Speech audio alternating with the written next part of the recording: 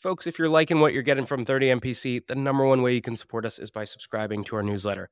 Every week, you only get 2 emails. On Monday, you get a content roll-up of everything that dropped last week. And on Fridays, I pick one topic and I personally write a deep dive on things like how to cold call, how to run a discovery call, or even how to hire an AE. So if you're liking what you're getting here, take 2 seconds, go to the show notes. You'll see a button to subscribe to our newsletter, or you can go to 30mpc.com/newsletter and do it there. We'll catch you soon. Cheers.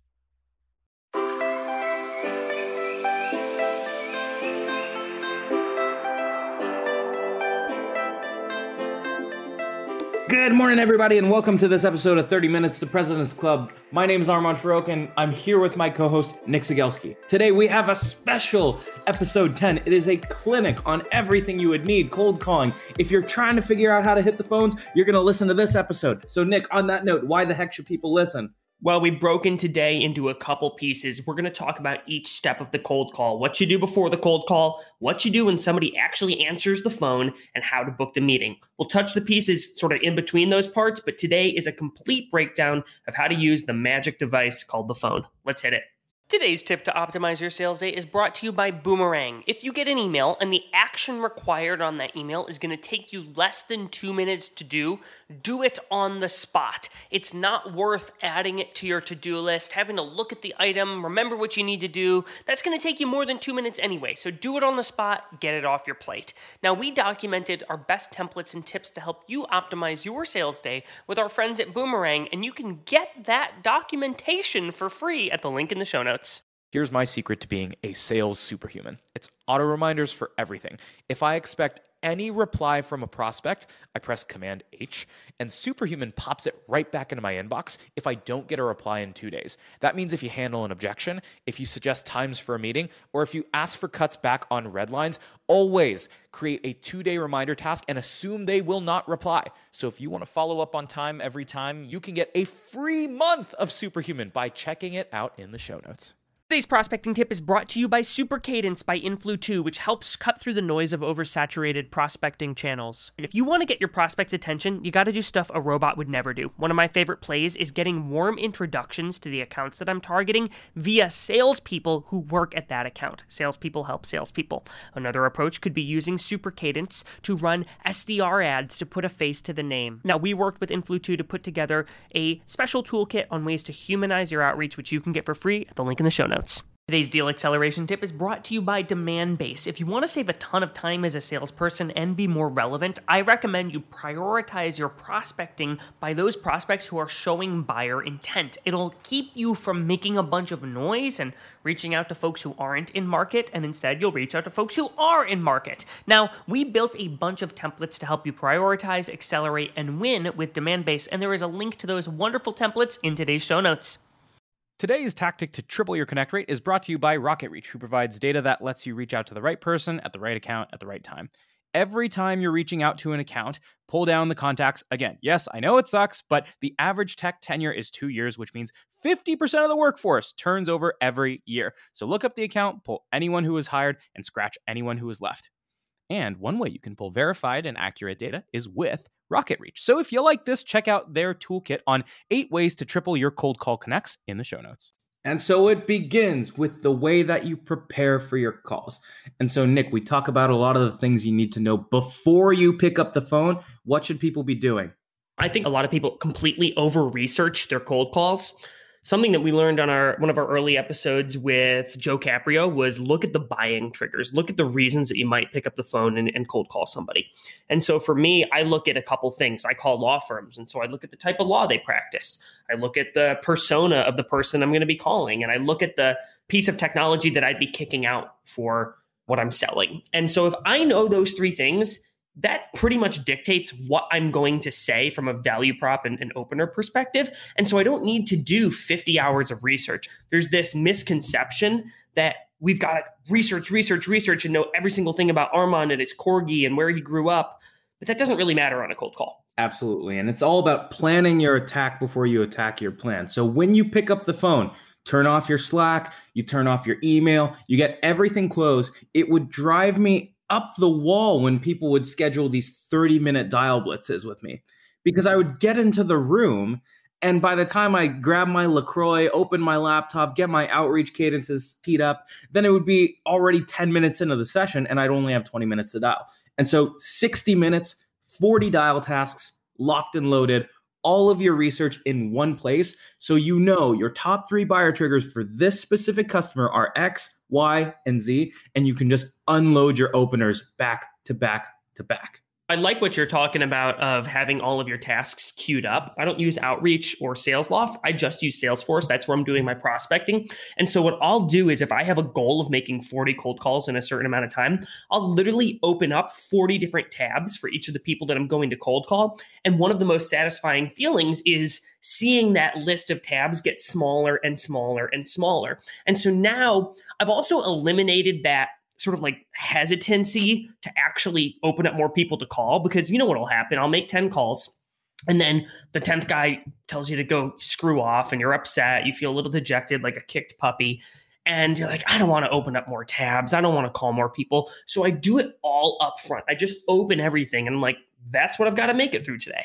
What do you think about timing for calling, Armand? Do you have like a certain time of day you do it? This is one where I tell people to shut the heck up real quick, because similar with LinkedIn posting, you can call at 8 a.m. in the morning, you can call at 12 p.m., you can call on Mondays, you can call on Fridays, but I can tell you guys, you will make every excuse in the world to not dial every day. And so what I do suggest is not to perfectly time the market, but to make sure that you dial when you know you will dial. And what I mean by that is if you're hot and high energy in the morning like myself, I always, the moment I get into the office, I clear the inbox for 30 minutes and I hit those phones. And an hour into the day, if I can get myself 2 meetings booked, I'm feeling really good at myself. And then I don't have to do it again for the rest of the day. I've heard it called eat the frog before. The idea that like if something on your to-do list is you've got to eat a live frog, if you don't do it right away, it's just going to like sit there on your desk and look slimier and grosser and more disgusting. And now it's 2 p.m. and you still haven't done it. And like that idea is weighing on you for the entire day. And so get it out of the way and then move on with your other tasks. All right, so you're ready to hit the phones. You're chomping at the bit to hit the phones. You got your dial task locked and loaded. And now, before you pick up the phone, there is one thing that will carry throughout the entire cold call. And I promise you, this is the one thing you need to take away today. If there is one thing that you don't screw up, it is not what you are saying, it is how you are saying it. And so it's all about tone. And the first thing that you will drive me up the wall with is you gotta kill your uptones. And what that sounds like is there are things that immediately make you come off as a telemarketer. And so if I open with, hey, this is Armand at Carta, we're a cap table management software, that little uptick that makes me sound like a little baby, that makes me sound like I don't have a spine, it has nothing to do with being a male or a female. It has to do with the inflection at the end of your words. And so when you open with some authority. When you're saying things, when you're pitching or whatever you want to call it, you end on a downtone, right? We work with a number of Andreessen portfolio companies and they use us for XYZ. Have you heard our name tossed around? And you sound much more mature. The other thing you got to do is you got to slow the heck down. And when people give you a tough objection, people are going to say, yo, Nick, I'm not interested. Or I'm busy, get out of here. I'm walking down the hall right now. And the junior reps are always inclined to speed up, but you got to slow it down. And so you got to laugh. And you use laughs very intentionally on the cold call. Somebody says, Nick, I'm busy. Oh, look, man, shocker. I didn't catch you walking down the hall ready to take a call with me. Can I get 27 seconds to tell you why I'm calling them? And you tell me if this is relevant or not.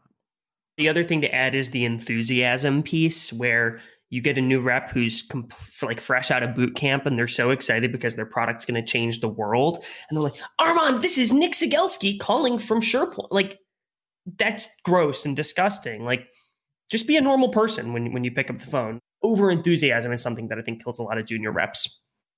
So I got a question for you, because we've got a lot of new reps that listen to this show, and asking somebody to control the words that come out of their mouth and the tone, in my mind, is really, really hard. So do you recommend that a new rep has like a script or a structure in front of you when they're making cold calls? Some people say never, ever, ever use a script. And then other people say you've got to use the script. And I'm a little bit in between. So I believe that at the beginning, especially with things that are almost always similar. So for example, openers and value props, you should have those down to a T so you can focus on the delivery. And so what that means is get your 30-second opener, your 60-second value prop down.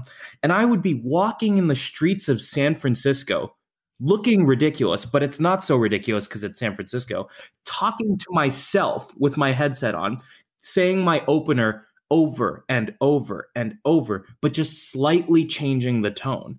And my SDRs will ask me, like, how do you get those little nuanced pauses and all of that stuff? It's because I'm focused on the delivery, not the words that I'm going to say. But then everything else, when you're handling objections, you got to have a little bit of flow to you. You can't do all of those on a script. Maybe we can talk about some of those openers and we can talk about the differences in your tone when you're kicking something off. Why don't we start with this? Nick, what in the world should people not use as a phone opener? Hey, Armand, this is Nick Cegelski with SurePoint. How are you today? I don't care. You don't care. Nobody cares. You cannot tell me you got 50 dials locked and loaded and you care about the days of each of those 50 individuals.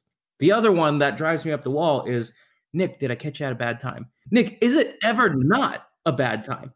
Is it ever a great time? Have you ever personally gotten like, yes, now is the perfect time for a cold call? Well, so the issue with both of those is when somebody I don't know calls me and they say something like that, the alarm bells are flashing in my head. First of all, I want to know, who are you? Do I know you? And why the heck are you calling me? And how long is this going to take?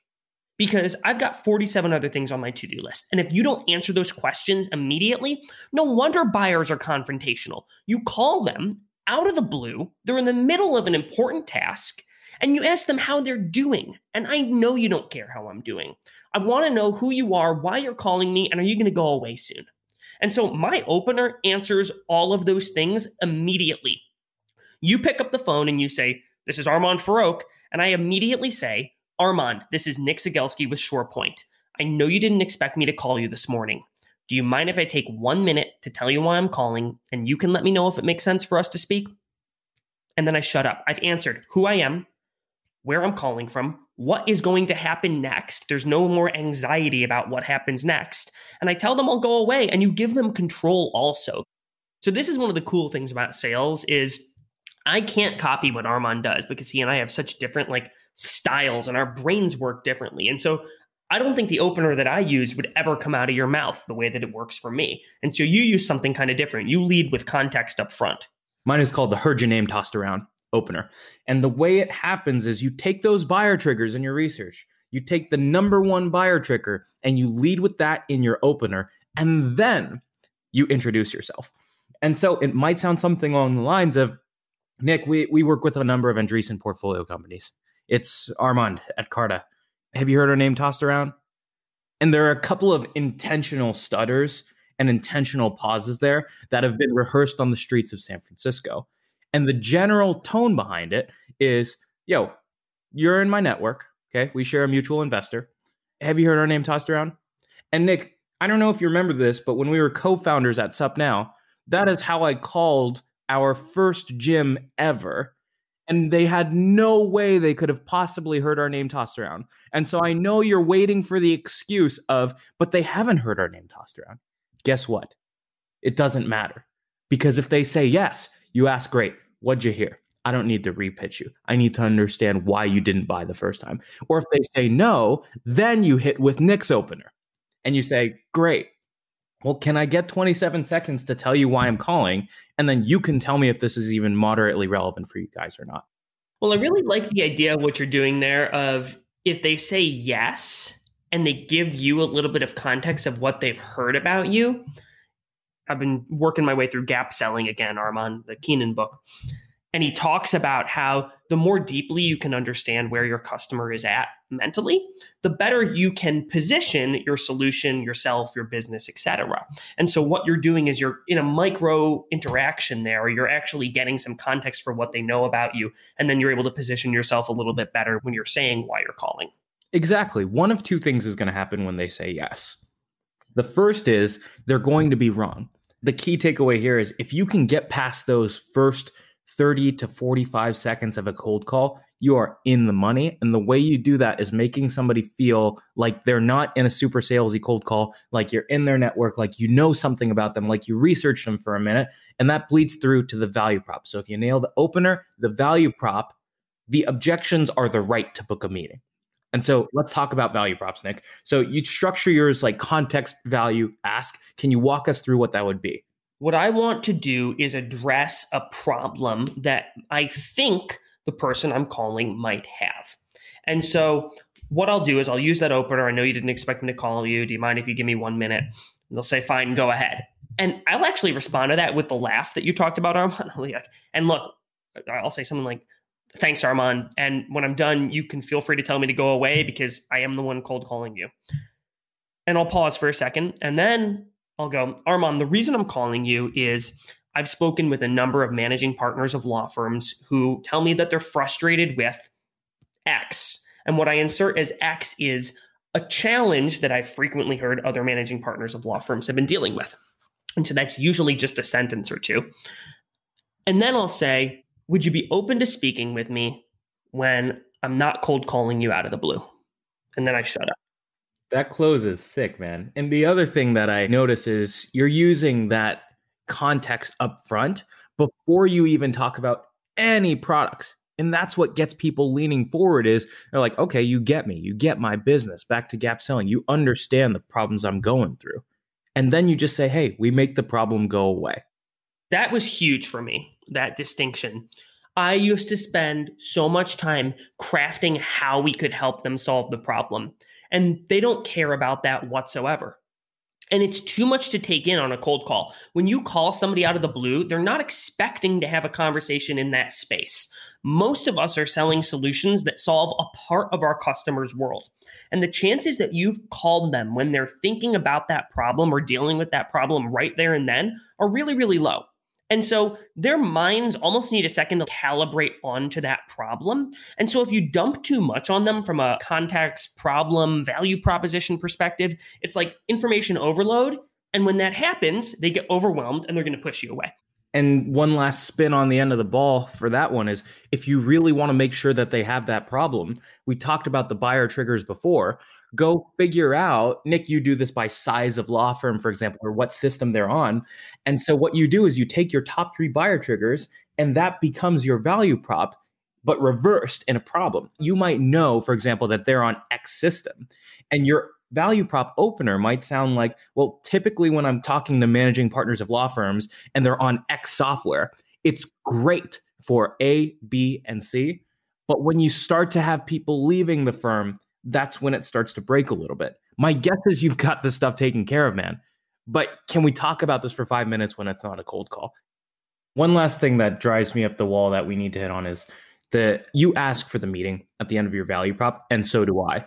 And the reason that makes sense is too many reps try to turn a cold call into a discovery call. And they'll end their value prop saying, well, typically buyers do X, Y, and Z. We solve that. How are you managing your accounting system today? And it's like, dude, I don't know you like that yet. You don't know me yet. And it comes off as super canned. Very, very, very rarely, with the exception of with inbound, right? When people are downloading an ebook and it's like, hey, wanted to see if we could help you out with anything there. Like, what'd you think about it? Most of the time, you should just ask for the meeting because then they will give you the real objection behind why they're not willing to take the meeting. So we've beaten the value props to death here. Now we got to go into some objections because we've gotten past the first 30 to 45 seconds of the cold call. If you got a real objection at the end of those 45 seconds, now is where the cold call actually begins because you're having a conversation. And let me be abundantly clear that the first objection that we'll talk about is not a real objection. And that is not interested. And what that is it's a dismissive objection to get off the phone as quickly as possible. It's not a real objection around why they're not interested. So the goal of handling not interested is to buy yourself another 15 seconds to figure out why they're not interested. And that is the goal. And by the way, this is probably one of the toughest objections to handle because they've already got one foot out the door. But if you're going to handle it, you got to use what KD gave us back in episode 8, I believe. And you got to use a little bit of multiple choice with them because you want to make it as easy as possible for them to give you the real objection. And so Nick slams me with, I'm not interested. And I'm going to laugh and be like, look, shocker, man, when I picked up the phone, you weren't immediately interested. Typically, when I'm talking to folks, they're doing things on spreadsheets with their attorneys, whatever that might be. And could you at least give me a sense of how you guys are doing this stuff today? And then I'll leave you alone. And then they'll give you the answer of how they're doing this stuff today. And that's the real objection. And so if it's spreadsheets, now I can go back to my typically language and I say, typically when people are on spreadsheets, they tend to have problems with having an accurate set of books. And now I can go into a classic pain funnel or whatever you want to call it. And you should know what those top 3 or 4 situations are for your buyers. I like the idea of you're trying to buy a little bit of time and get just a little bit more information. And I'll say, hey, I can totally respect that. Could you give me a sense of whether this was just bad timing or if it was a different reason? And then I shut up. And so they might tell me, yeah, we're not interested because we literally just switched ERP systems 4 weeks ago. We're not going to touch this for another 2 decades. That's valuable information for me to know. They also might say, well, I don't even know who you are. So, okay, well, now I have something I can address. How about this? The great one, send me an email. Send me an email with some information, Armand. Yeah, send me an email and call me in 6 months are very, very similar to me. And so the way you handle them is you use the typically, or it sounds like language. You use a little bit of mirroring. And then you ask a disarmingly blunt question afterwards. And you got to be comfortable doing this, guys. You need to be disarmingly blunt. And so somebody says, yo, call me back in 6 months or send me an email. Send me an email. Yeah, happy to do that. It sounds like you have something in mind, right? What would be most helpful, right? It sounds like you have something that you want to see. Or in 6 months, great. It sounds like you have something happening there. Just so I can put a note so I don't follow up like a clueless salesperson. What should I be calling you about in 6 months? Oh, that's nice. And that's the first question. They'll usually 9 times out of 10 either say, well, just give me an overview of your services. I'm just busy right now. And now I ask a brutally difficult question. And so I'm going to say, well, I'm happy to send you this email, Nick, but do you mind if I ask you a really tough question? And they'll say yes. And you say, well, honestly, most of the time when people are telling me to send them an email or call me in 6 months, they're honestly just too polite and they just want me to go away. Is that what's happening here? And then you'll get your real answer. The last one that we should talk about, Nick, is you probably get this all the time because you're doing rip and replace. I'm not always doing rip and replace, but you get a competitor, right? I'm on X provider. How do you start to pick apart that? And how can we break that down for the audience in a way that can be carried to any company? What you are selling is a solution to a problem. And so it doesn't matter if they've got 8 pieces of software in place to deal with that problem. If they're still experiencing that problem, they will move towards trying to solve it. So don't let we use a different competitor objection to deter you. Because if they're feeling pain, they're feeling pain. Use your typically language. Well, typically when I talk to folks that are doing that, they tell me that insert pain. Is that relevant to you? And then shut up. Let them answer. And so before you go in the kill, here's what you guys got to know is you got to think of the cold call as an hourglass. There is sand constantly pouring out of this hourglass. Every time you're able to handle an objection really well, you get some more sand. And there's a big red circle at the top of the hourglass. And eventually you got to cut this thing off so it doesn't turn into a discovery call. You've got to cut it off when it's hot. And the way it sounds like when you're making the first ask is you use it sounds like language, right? Or I think this might make sense. And so you say, look, I mean, you told me a couple things about your business and I really appreciate the time. I think this might make sense to have a moderately more interesting conversation when I'm not cold calling you. Can we talk about this for 5 minutes sometime next week and see if we can help you guys out with this problem? And then, Nick, of course, what you'll get after that is, well, why don't you send me sometimes, right? How do I handle that? Should I send them sometimes? I'll say, hey, I actually have my calendar open. I don't know if you have yours handy. I don't want to blow up your inbox with 47 emails with a bunch of different times. Does Thursday at 3 work for you? And I say, I'm stuck in the Stone Age. I don't have my calendar on me, right? What comes next? You're going to want to send an invite anyway. And the show rate on this is not going to be as great as if they're like, yep, Thursday at 4 works for you. But what I'll say is, okay, Armand, here's what I'll do. I'll send you a calendar invite for next Thursday at 3. If that time ends up working, great. If it doesn't end up working, would you mind declining the invite and letting me know a better time that works for us. And what I'll typically try to do is book for the same time that we're talking there and then. So if it's a Tuesday at 4 p.m. Pacific, I'm going to try to see if I can get that same time, Tuesday at 4 p.m. Pacific, because likely they're going to be available then. The other thing you've got to do is, even if you've got their email from ZoomInfo or it's in Salesforce, confirm with them what the email address is. If they're willing to share that with you, you're going to bump your show rate just a little bit because it's a give forget sort of thing. And you don't end up with these invites that they just delete right away. You're getting them to recommit. The second thing you do is you create some guilt. And so in that meeting invite, you basically write what you heard and you say, hey, here's the problem that you shared with me. I'm going to bring on an expert from my team to make sure that we can make you feel like we're hearing out your problems, right? And so you're making it seem like you've invested something into the process. The other thing you're going to do is you're going to confirm these meetings 2 times instead of 1.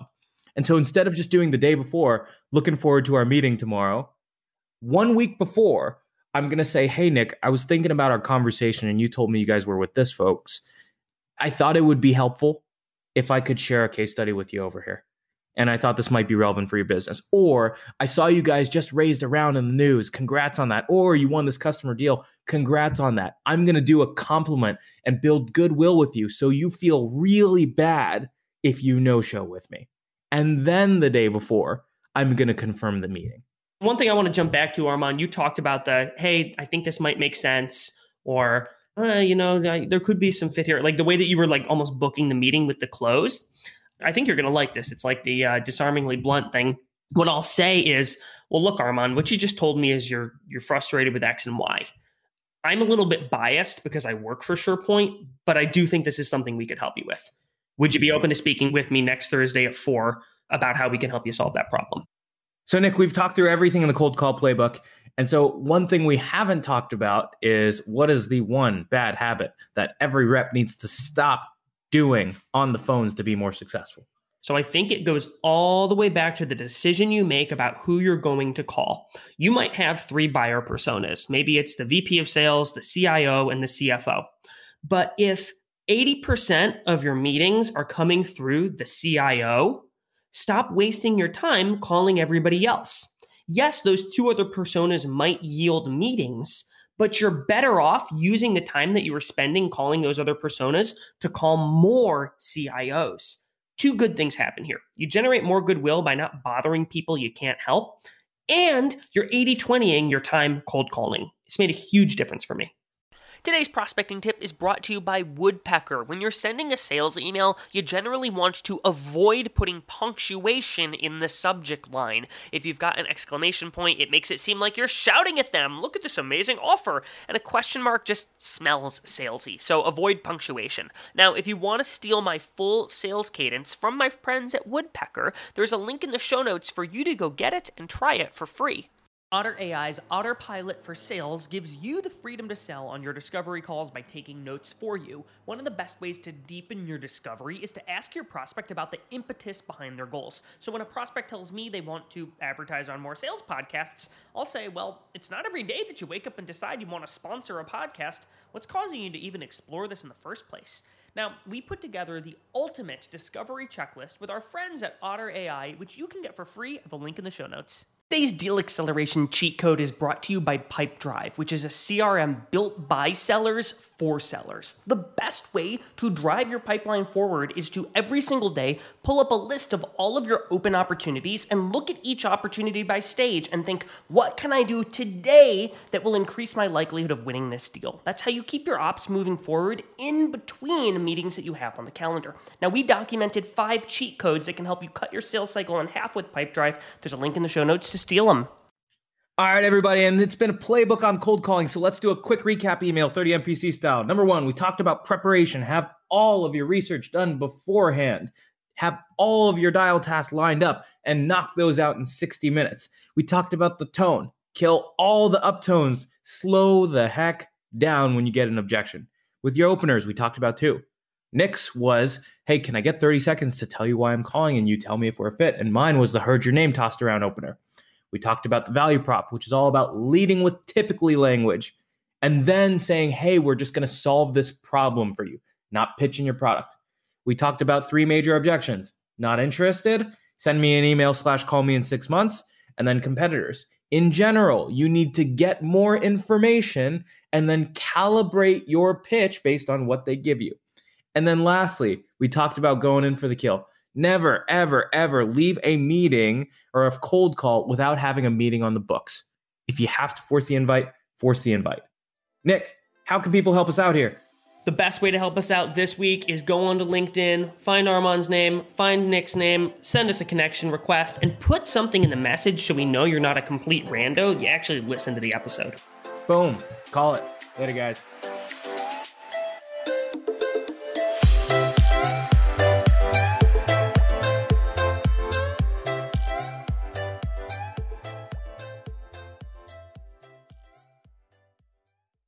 Today's prospecting tip is brought to you by Super Cadence by Influ2, which helps cut through the noise of oversaturated prospecting channels. If you want to get your prospects' attention, you got to do stuff a robot would never do. One of my favorite plays is getting warm introductions to the accounts that I'm targeting via salespeople who work at that account. Salespeople help salespeople. Another approach could be using Super Cadence to run SDR ads to put a face to the name. Now, we worked with Influ2 to put together a special toolkit on ways to humanize your outreach, which you can get for free at the link in the show notes. Today's deal acceleration tip is brought to you by Demandbase. If you want to save a ton of time as a salesperson and be more relevant, I recommend you prioritize your prospecting by those prospects who are showing buyer intent. It'll keep you from making a bunch of noise and reaching out to folks who aren't in market, and instead you'll reach out to folks who are in market. Now, we built a bunch of templates to help you prioritize, accelerate, and win with Demandbase, and there is a link to those wonderful templates in today's show notes.